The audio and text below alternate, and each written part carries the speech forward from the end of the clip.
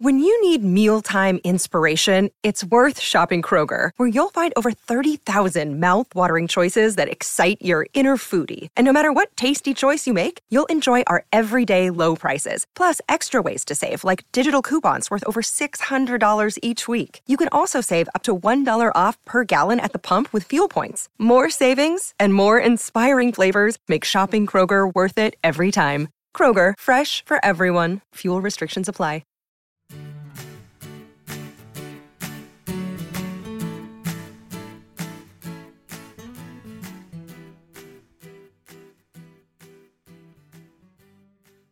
Hey everybody, this is Phil Town. And this is Danielle Town. Welcome to the Invested Podcast. We are deep in the weeds of doing Warren Buffett style investing, which and has trying us to handle this up and down craziness market while remaining emotionally filled with equanimity and calm, and maybe even becoming more anti-fragile by knowing ourselves better. How does that sound? Would we just wander into the weeds of a psychology experiment here? Yeah, it sounds it's called good. Life. I like it. I like it. There's so much about investing that's tied into the way your emotions work. It's just Absolutely. you can't even imagine how driven by emotion most investing decisions are, including the decision many of you are making, which is not to get involved. Oh, so true. Absolutely. Right? I don't want to do this. Go read. If you haven't read the book yet, read Invested. Danielle writes splendidly about not wanting to be involved. Thank you. It's quite good. At length and over chapters. Do not want to do this. Stay away. Terrifying.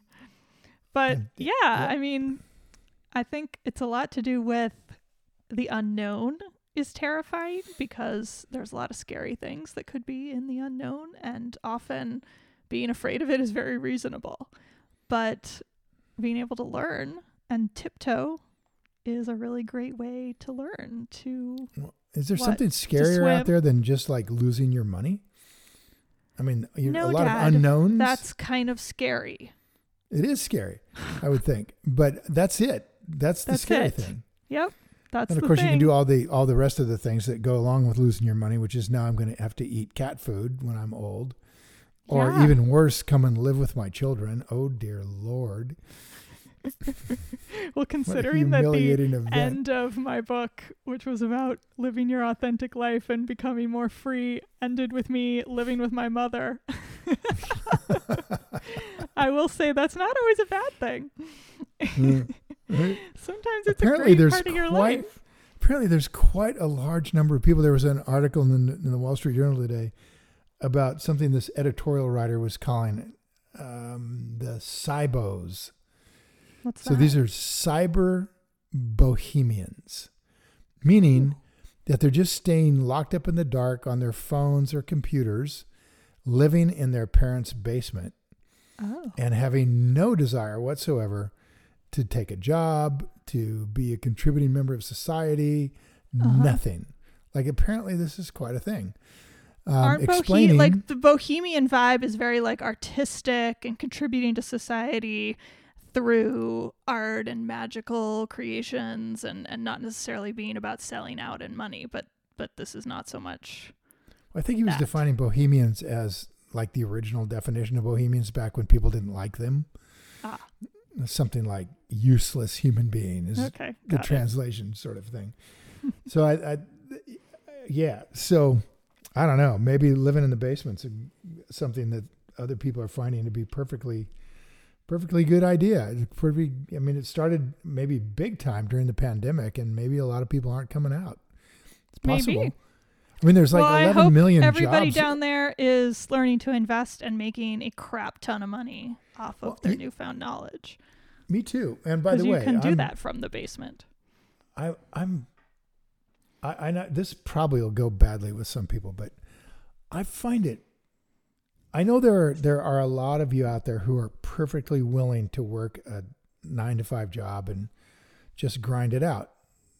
Right? I mean, that's life. You got to do what you got to do to feed the family. And I completely honor that and appreciate it. My dad did that. Your grandfather ground it out, just in a job that I don't think he liked particularly.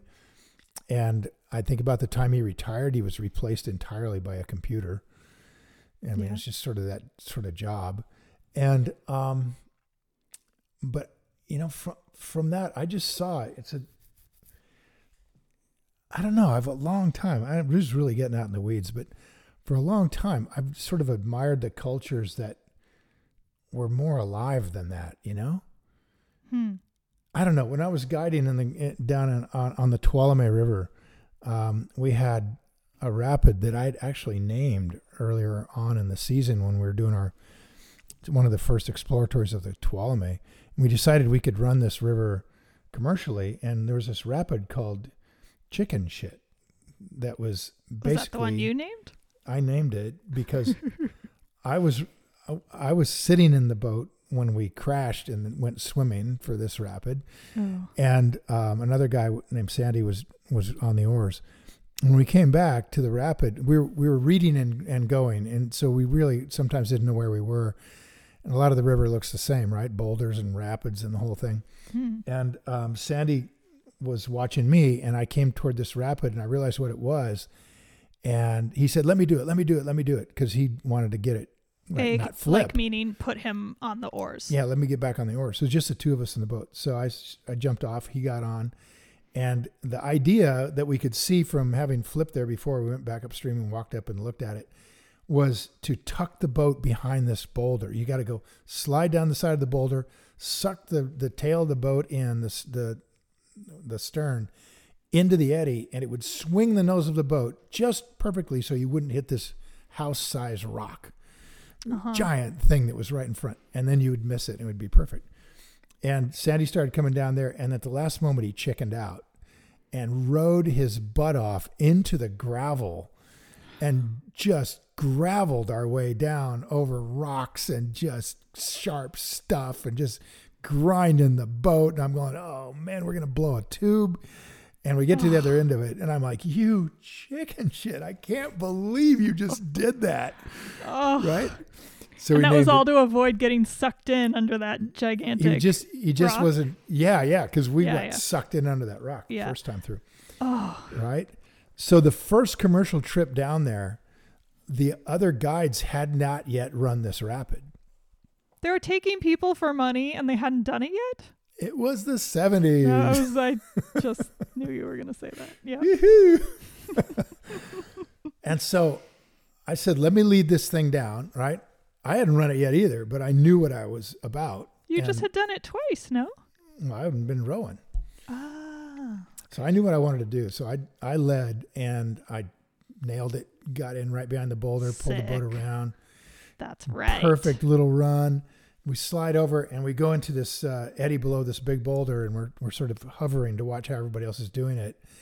And another boat came through okay, and then the third boat didn't, and he missed the pull in, got hit by the rock, and just went upside down. And the people in his boat went into this cold river, and they didn't come up. I mean, when I went in, I popped up fast, right? But these guys didn't come up, and they were an older couple, and I think one other person in their guide. The two other people came up. The guide came up, and this other person did, but the other couple did not come up. I'm on the shore. At this point we've tied off, and I'm yelling at a guy to untie us, and the boat's got so much tension on it from the rapid that he couldn't get the knot loose. So I jumped up, cut the boat loose, jumped back on the oars as we swung out, and just as we swung out, this woman popped up. She's about in her mid-60s. I grabbed her by the life jacket, pulled her into the boat, and then her husband popped up, grabbed him, pulled him in the boat. They must have been hypothermic. Oh, they were so hypothermic. And they'd been underwater for like 30 seconds or something. It felt like an eternity. I know. And we were now being swept downstream into this next rapid, and just boulders everywhere. So I'm on the oars trying to get our way through and get to the shore as quickly as we can. We pull over, found a place downriver, and the other boats pulled over with me. And we built this giant fire up on this rock slab and Oh, put yeah. up. We put our oars. We grabbed oars and we put them all up together in a kind of a teepee and put tarps around it and started putting rocks on this fire and built, like, I don't know, it was really a cool sweat lodge that we just like whipped up, you know? Yeah. Just to get as And, much heat into them as possible. Yeah, exactly. And we brought them in there. How'd that work? Worked really, really good. Oh, good. Okay. Yeah. They came back really fast. Oh, I'm having such flashbacks to that story. Like you told me that story so many times when I was little. The older couple and oh Lord. Super intense. Scary. Yeah, Yeah. super intense. Another day is here, and you're ready for it. What to wear? Check. Breakfast, lunch, and dinner? Check. Planning for what's next and how to save for it? That's where Bank of America can help. For your financial to-dos, Bank of America has experts ready to help get you closer to your goals. Get started at one of our local financial centers or 24/7 in our mobile banking app. Find a location near you at bankofamerica.com/talktous. What would you like the power to do? Mobile banking requires downloading the app and is only available for select devices. Message and data rates may apply. Bank of America NA, member FDIC. But the point of this was that one of the guides pulled out a book that had quotes in it.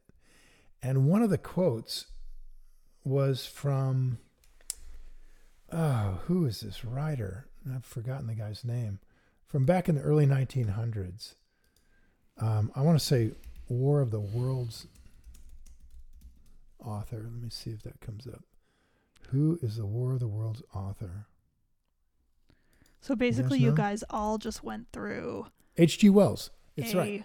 almost at least a near-death experience for them, and then a sort of near-death experience by proxy for the rest of you. So you're just like decompressing and freaking out over being alive. Yeah, so he gets this book out and he reads this quote from H.G. Wells, which I'm just going to paraphrase here, but basically says that most people live such a protected life that they never deal with the real elements, the elements of living, the real. I wish I could read it. I don't know where that quote is. Maybe you guys can find it for me. And I just wonder, when you think about the kind of jobs most people have, are just kind of getting by, right? I mean, and then I don't know. I love a book called. I'm going to get this wrong too. I think it's Empire of the Summer Moon.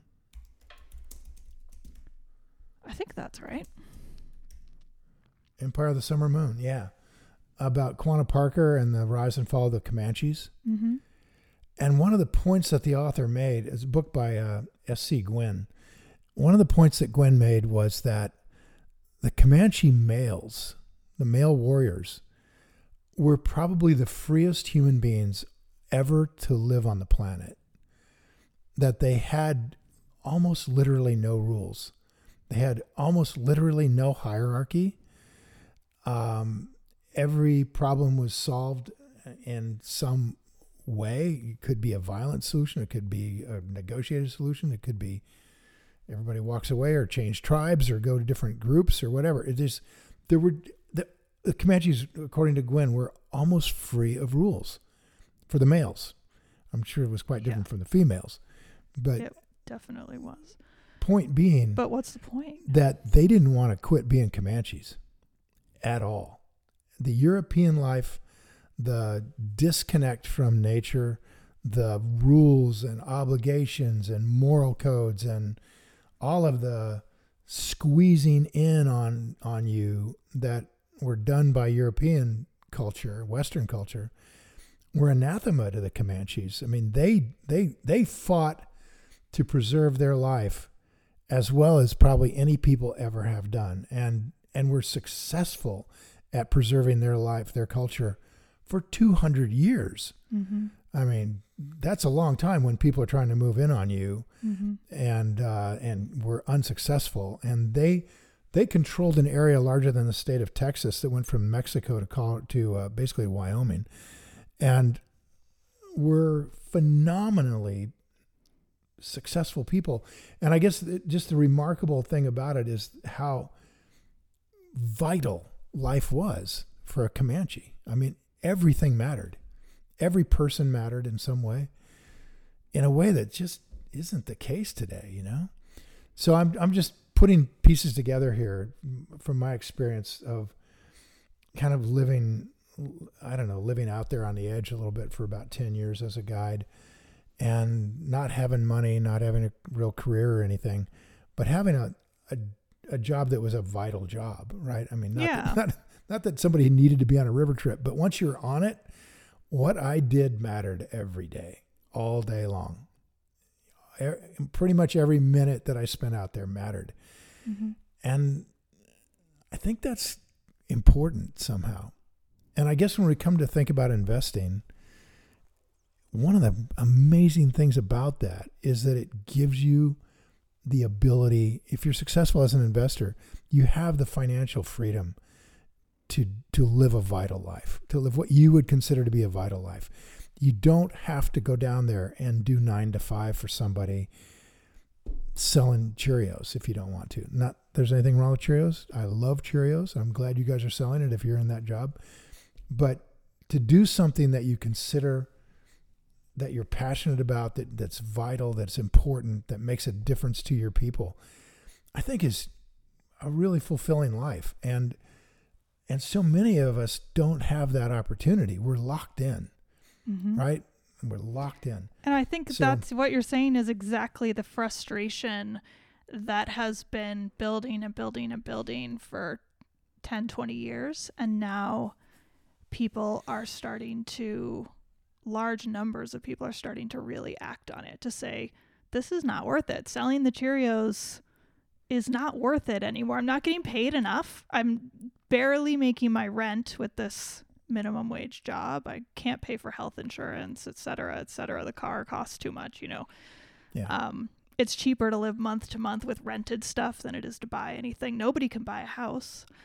All of the student loans don't, that's a whole thing. And it really feels like the deck is stacked against you. And I think every generation coming up has probably felt like the deck was stacked against them. I think more and more. But more and more, absolutely, because that's not incorrect. That's not we incorrect. Have far less opportunities to build a better life than certainly our parents did, than our grandparents did. And I mean, we, in our book, Dad, put an entire section about the cost of buying a house and how it's not even possible on a standard salary anymore. Whereas when my grandparents were buying their house, they could do it as a young family with 2 kids That's right. on one salary that was not a highly trained job. And that's just 100% not possible. Maybe in a couple of towns in, America and Europe, but in general, not possible. Yeah. So people feel that. And I think what you're saying really taps into something, because when you start to feel like no matter how much you work, you can't accomplish a better life or an easier life or even make one for your kids necessarily, you start to think, I'm going to opt out of this complete BS system. And what's the other option? So some people are, living in their parents' house. I get it. I get it too. Some people are going back to nature more like you. That's where your head went. That's where a lot of people's heads go. And forming more like communal living societies in places where they can work remotely and have a tech job remotely, but live cheaply in an inexpensive area. There's people who have given up the entire I live somewhere concept and have become, what do they call it? Cyber nomads or something, where you just go and live in Airbnbs and friends' houses and just work from wherever and save the money you would spend on a mortgage or rent. So people are finding ways around it. And, it's a topic probably for an enormous book, but I do see a connection between this stock market going up and up and up And now kind of as like people are realizing, oh, this really isn't going to change. What isn't going to change? This personal finance economic situation. Yeah. And seeing the stock market just go crazy because of, I mean, that was one option, right? Like people have been getting into like, oh, I have access to the market. I'm learning about it. I'm able to do some of my own investing. And what that means is buying stocks. And when you buy stocks, those stocks go up in price. So that has been coming into it, I think. And then now as we're post-pandemic and sort of it's becoming real, like what does post-pandemic look like? I don't know the answer to that. Nobody does. So, well, man, just think about all of the people who are doing everything that they were told to do, right? And struggling to figure out why do I just feel so removed from real life? Why doesn't this feel like this is a good life? You know, I've done all the hard work in school, and I've gone to college, I've got a degree, and here I am doing this job that I hate. And it just doesn't feel like any of that was worth it. But yeah. I'm gonna disagree a little bit on just one piece of this. I do think actually, if you are young and you don't have children, you don't get children, and you finish high school and are literate, right? I mean, you can read and you can write and you can do basic math. Uh-huh. I think if you work hard, you do get ahead. Absolutely. You pull yourself out, you will come out of poverty. And there's a ton of data that that's true. Oh, so if you start in poverty. Yeah, if you start in poverty. Okay. But I mean, obviously, and there's way too many people who do. And many of those people are people who feel like there's no way out, when in fact, they've just painted themselves in a corner by having a tough upbringing that doesn't let them understand what are the right things you have to do in order to get out of there. And then by the same token, a lot of factors that play. You can be born rich, and most people who are born rich find ways to squander the money. And that's also well documented. So, in fact, the New York Times ran this thing where it showed people flowing out of the poorest class and out of the richest class. So the rich are getting richer, but it's different rich. And the poor are getting poorer, but unfortunately it's the same poor. It's just the people aren't getting out of there. So I think if you do work hard, you can get out of that kind of poverty situation. But assuming that you've gotten out of there or have those opportunities, you're privileged enough to be raised with the right values for this society. Well, frankly, to have help. Like often you can be stuck. You can be stuck. Yeah, I mean, oh, like you get ahead, but ahead is not a lot ahead. Is not where you want to be. Got it. And then I don't think it's people in poverty who are sitting in their mom's basement playing cyber games. No. Right? This is the middle class or upper middle class or even upper class, maybe. But so more. With that frustration, I mean, certainly like I've found investing to be a rather extraordinary thing in my own life. You found investing to be a rather extraordinary thing in your own life. So we can talk on that. But is that the answer for everybody? Of course not. So, yeah, it's a systemic problem. Oh, really? Of course it is. So you have to use what society gives you and find a way to take that and make yourself free. I think that's what it kind of boils down to. Yeah. And I was just lucky. I had good karma. I didn't know what I was doing when I accepted this apprenticeship. I had no idea. It just was a door that opened, and all the rest of the doors at that point in my life seemed closed. I was at the point of just like, I'm not going to be a river guide anymore. I'm just fried. I just don't want to do it anymore. And, that door opened and I went through it just hoping something good would happen. So I was lucky. Well, and to your credit, you're insanely smart and able to take opportunities very quickly when they come up. Like that's something you're really good at. I don't think I'm although I appreciate this very much, my daughter, I don't think I'm insanely smart. I do. I can work hard. At something I really want, I can grind. Yeah. you know? And you've Like got the smarts to grind. Thank you. That's nice of you to say. I think honestly though, if you've got an average IQ, you can do this. I mean, I think I have a pretty average IQ, maybe a little bit above average or something, but not super smart by any means. And, you know, a lot of people look at Buffett, who is absolutely super smart, and think, well, he can do it, but I can't because he's smart. But he's said this over and over again. This isn't a game where IQ wins. Yeah. This is a game where discipline wins. I agree. This is what it is. You know the basic rules of how to play and then be disciplined about it. Yeah. Now, the catch is you got to get some money. Yeah, that's true. But I just want to say, like, I didn't mean smart regarding investing. Of course, you're smart regarding investing. I meant, like, when those opportunities come up, a lot of people won't jump on them. That's true. And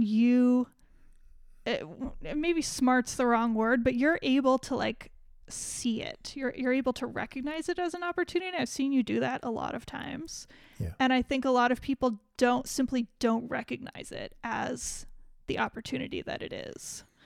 Or they're afraid of it or whatever. And I've certainly done that many times. So, you know, I get it. I think I've just got but there's something there with that moment of, it's something I've been trying to think about myself, because there have been times in my life where I've been like, this is something I'm going to do, period. And I don't know how I'm recognizing this, but I am, and I'm going to make it happen. And I've been very successful with those moments.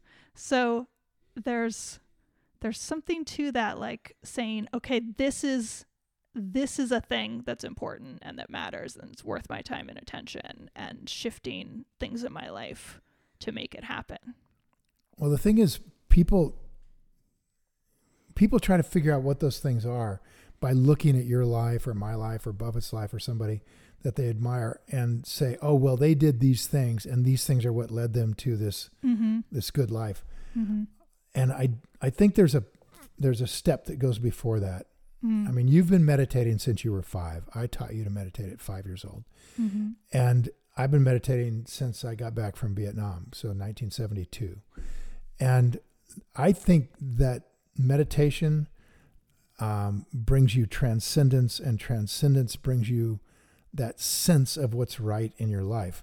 And I think that comes from transcendence comes from contemplative prayer, long distance running, long distance swimming, playing basketball at the level of a Kobe Bryant, getting in the zone in athletics. I think there's various kinds of meditation. There's multiple kinds of meditation. Of transcendence. And if we want to call all those kind of a meditation, then yes, many kinds of meditation. Meditation in activity with your eyes open. You know? Yeah. I mean, Melissa goes and she calls it meditation. She's walking through the woods and she's just a part of nature there and has these transcendent experiences. So, you know what? I was just listening to Smartless, which is a great podcast that like everybody should listen to, with Jason Bateman and Will Arnett and Sean Hayes. It's a comedy podcast, and they just like have their Hollywood comedy friends come on and like shoot the shit. And I literally was listening to this morning, and they had Justin Theroux on. It was an older episode, and they were talking about transcendental meditation. And they said, you know, have you ever done it? Because he's friends with, who's the Hollywood director who's really into TM?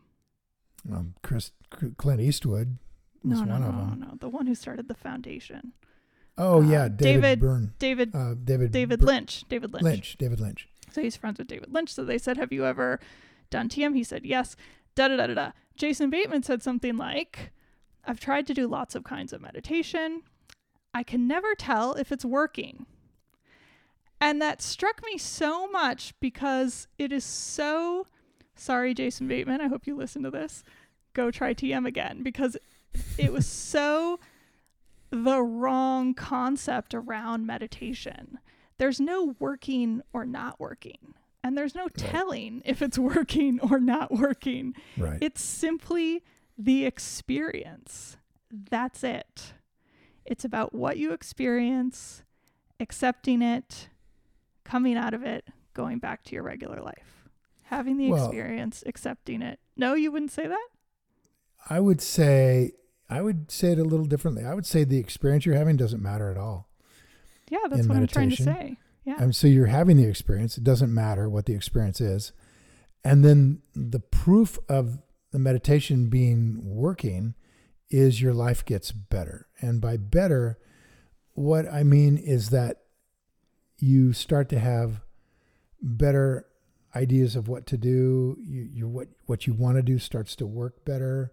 Oh, that's you start a good to point. be happier. Yes. You start to so experience to bring more that joy. To your why I even thought of this. Starts to improve. Right. You start to be more connected in your life. Yeah. Healthier, having better relations, feeling more calm. Yeah. Yeah, you're right. Absolutely. Actually, you're right. I take it back. It takes a while. It takes a while for those seeds to yeah. sprout. I remember, it's just like when I first started meditating, I did it because your uncle said, "Oh, you got to do this." So I thought, "What the heck? I'll try it." And I learned to meditate up in Marin County, and Dolores Johnson taught me. She's a little hippie chick in a little hippie dress, this little altar, and she's swinging flowers around, and I'm like, whatever. And then I learned to meditate. It was really easy. And I went, and she said, "Okay, that's it. I'll see you tomorrow." And we'll do another class. I got in my car and I started driving down the hill out of Mill Valley. And I started laughing so hard. I mean, I was, like the word overjoyed. I was overjoyed. I was so overjoyed. I had to pull over. I couldn't stop. It was this massive release that happened, a few minutes after I'd meditated. And then it just sort of like, oh, okay, it just became routine and it wasn't a big deal. And I got my next boost by going to like a 5-day meditation course about 6 months later, where I thought, holy smokes, this really is powerful stuff when you do it a lot. And so I got real into it, obviously, and became a teacher and all that kind of thing. But I don't have a real axe to grind here. I mean, I think there's a ton of different kinds of meditation. Yeah. Well, I think what I was trying to say, and I completely agree with you that there is signs that it's working, it's making your life better. But those signs are later and they're over a longer period of time. Yes. And yes. I think what he said was that he was trying to tell, like, while it was happening, is this working? Is this working? Or maybe like immediately after, like, did that work? Yes. And that's what struck me as just thinking about it so off. Like, it's just not related to what's happening. Yeah, you're right. And so I think, I say this all the time to people who are learning investing. It's exactly the same process. It's like, it may not feel like it's working right now, and it may not make sense, and it may be frustrating, and it's about coming back to it over and over and doing a little bit more and understanding a little bit more and reading a little bit more and finding a little bit more companies or subjects that are interesting to learn about and exciting and add value to your life. And over time, it adds up to become something that makes life better. And then when that opportunity shows up, as it inevitably does, hopefully we can recognize it. This sounds quite a lot like an investing practice, doesn't it? It sure does. Gosh, if only. Amazing. Well, I had called it. Those two Wait things a second. are quite similar. I do call it an investing practice.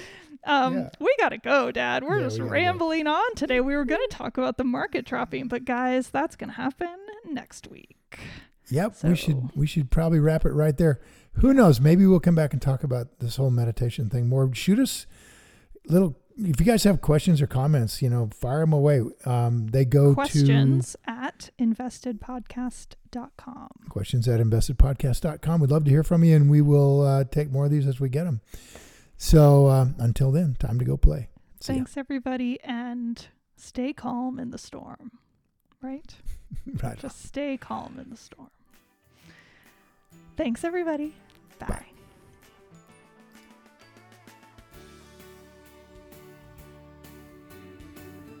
Hi guys, thanks for listening to Invested. If you enjoyed this episode and you want more information or to listen to additional episodes, visit our website at investedpodcast.com. and sign up for my virtual workshop right there. Spots are definitely limited for this event. I'm not kidding. They really are. They sell out very quickly. So everything discussed on this podcast, by the way, is either my opinion or it's Danielle's opinion. And really important, it's not to be taken as investing advice because I am not your financial advisor, nor have I considered your personal situation as your fiduciary. So remember that. You're on your own here. This podcast is for your entertainment and education only, and I really hope you enjoyed it.